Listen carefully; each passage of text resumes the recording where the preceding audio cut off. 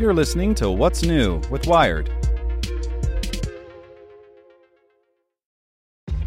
This episode is brought to you by ShipStation.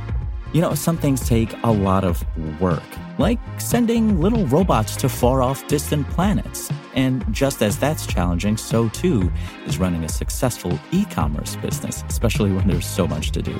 So I want to introduce you all to ShipStation. Now, I love using ShipStation because of its easy-to-use dashboard, which makes managing orders and printing labels a breeze and super smooth. Oh, and the customer service is just out of this world. It's exactly what you need to help grow your business. Sign up for your free 60-day trial at shipstation.com/technews. That's shipstation.com/technews. This podcast is supported by Tools and Weapons, the podcast hosted by Microsoft Vice Chair and President Brad Smith. Each episode features insight you won't find anywhere else from the center of the conversation surrounding emerging technologies like AI. Right now on the podcast, you can hear a special episode where Brad Smith lays out Microsoft's vision for a vibrant marketplace driving the new AI economy. To hear more, follow or subscribe to Tools and Weapons with Brad Smith wherever you get your podcasts.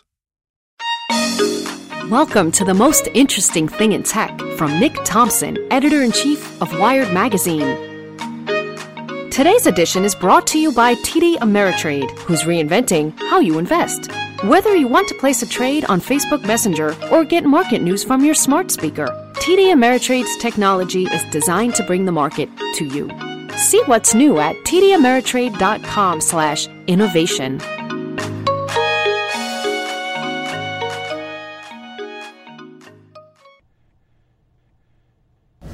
Hello, it's Thursday afternoon, a lovely overcast day in New York City. Most interesting thing in tech is Congress actually acting to do something. They voted, I think it was 348 to 11, to spend $1.2 billion funding research into quantum computing. This is great! It's exactly what the United States federal government should be doing in technology. Quantum computing, which is the idea that you can use quantum physics in which particles can mysteriously be in two places at the same time, use those scientific properties to create computers that can do calculations much faster than classical computers we have today. That would be great. The problem, of course, with quantum computers is they're very hard to build. You need to do the calculations with circuits that are kept at close to absolute zero, have no radiation around them, are sort of kept in the most controlled, pristine environments you can possibly have. And then there's all kinds of really complicated math you have to do on top of it. But in any case, I don't think we're that far away from a moment where quantum computers can solve certain kinds of problems that classical computers can't solve.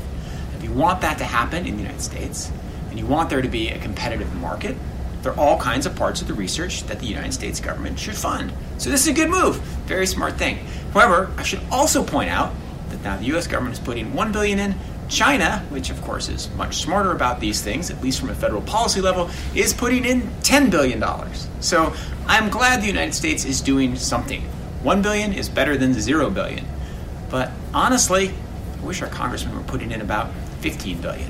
In any case, I will see you tomorrow, and even then you will not be able to use a quantum computer to watch these, but one day down the line. Want to learn how you can make smarter decisions with your money? Well, I've got the podcast for you. I'm Sean Piles, and I host NerdWallet's Smart Money Podcast. Our show features our team of nerds, personal finance experts in credit cards, banking, investing, and more. And they'll help you make the most of your money while cutting through the clutter and misinformation in today's world of personal finance.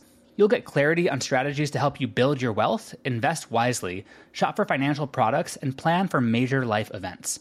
Listen to NerdWallet's Smart Money Podcast wherever you get your podcasts.